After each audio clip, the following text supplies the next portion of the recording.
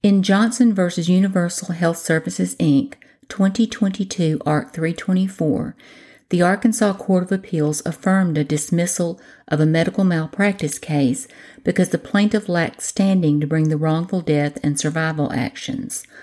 Following expiration of the 2-year statute of limitations under the Arkansas Medical Malpractice Act, defendants filed for summary judgment. Plaintiff moved to amend the complaint, but the opinion noted the original complaint was a nullity. Judge Klappenbach affirmed the dismissal with prejudice and noticed the arguments arising over standing, the statute of limitations, and an ability to amend the time-barred complaint. Quote, on January 27, 2021, more than 2 years after Goodman's death, appellees moved for summary judgment. Appellees alleged that Johnson had not been legally appointed as the personal representative of Goodman's estate and that she was not Goodman's only heir. Accordingly, appellees argued that Johnson lacked legal standing to bring the lawsuit, that the claims were now time-barred under the 2-year statute of limitations for causes of action for medical injury, and that Johnson could not now amend the complaint because the original complaint was a nullity. The circuit court agreed and dismissed Johnson's case with prejudice upon finding that appellees were entitled to judgment as a matter of law. End of quote. Suing as plaintiff individually and as the personal representative of the estate of Samuel Goodman, deceased, plaintiff alleged she was personal representative and the only heir. She was neither.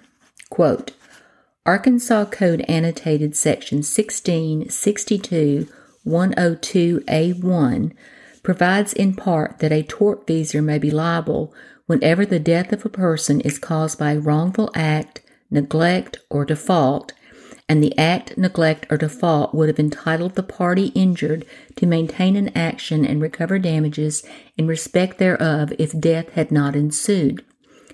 A wrongful death action shall be brought by and in the name of the personal representative of the deceased person. If there is no personal representative, then the action shall be brought by the heirs at law of the deceased person. Art Code Ann Section 1662-102B. For the purposes of the wrongful death statute, the term heirs at law, as used in Section 1662-102B, means beneficiaries as used in Section 1662-102D. Where there is no personal representative at the time of filing, all statutory beneficiaries must be joined as plaintiffs to the action. Johnson concedes that Goodman had 2 other statutory beneficiaries, a daughter and a sister, who were not named as plaintiffs in her action as required by the wrongful death statute. End of quote. Plaintiff argued her survival action was separate from wrongful death and should have survived. Quote, contrary to Johnson's argument, causes of action for medical malpractice and wrongful death are not separate and distinct when the cause of death is alleged to have resulted from a medical injury. The Medical Malpractice Act states that it applies to all causes of action for medical injury accruing after April 2, 1979, and, as to such causes of action, shall supersede any inconsistent provision of law. Art Code Ann Section 16-114-202. The Supreme Court has held that the Medical Malpractice Act's 2-year limitations period conflicts with the 3-year limitations period under the Wrongful Death Act and is therefore controlling when death ensues from medical injuries. Johnson's claims had to have been brought by the proper plaintiffs pursuant to the wrongful death statute within the 2-year limitations period for medical malpractice claims.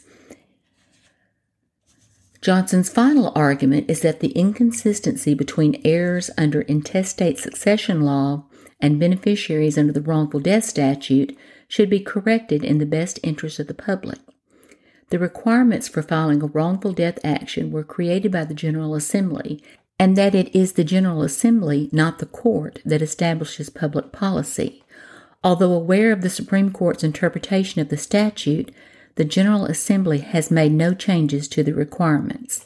End of quote, end of decision.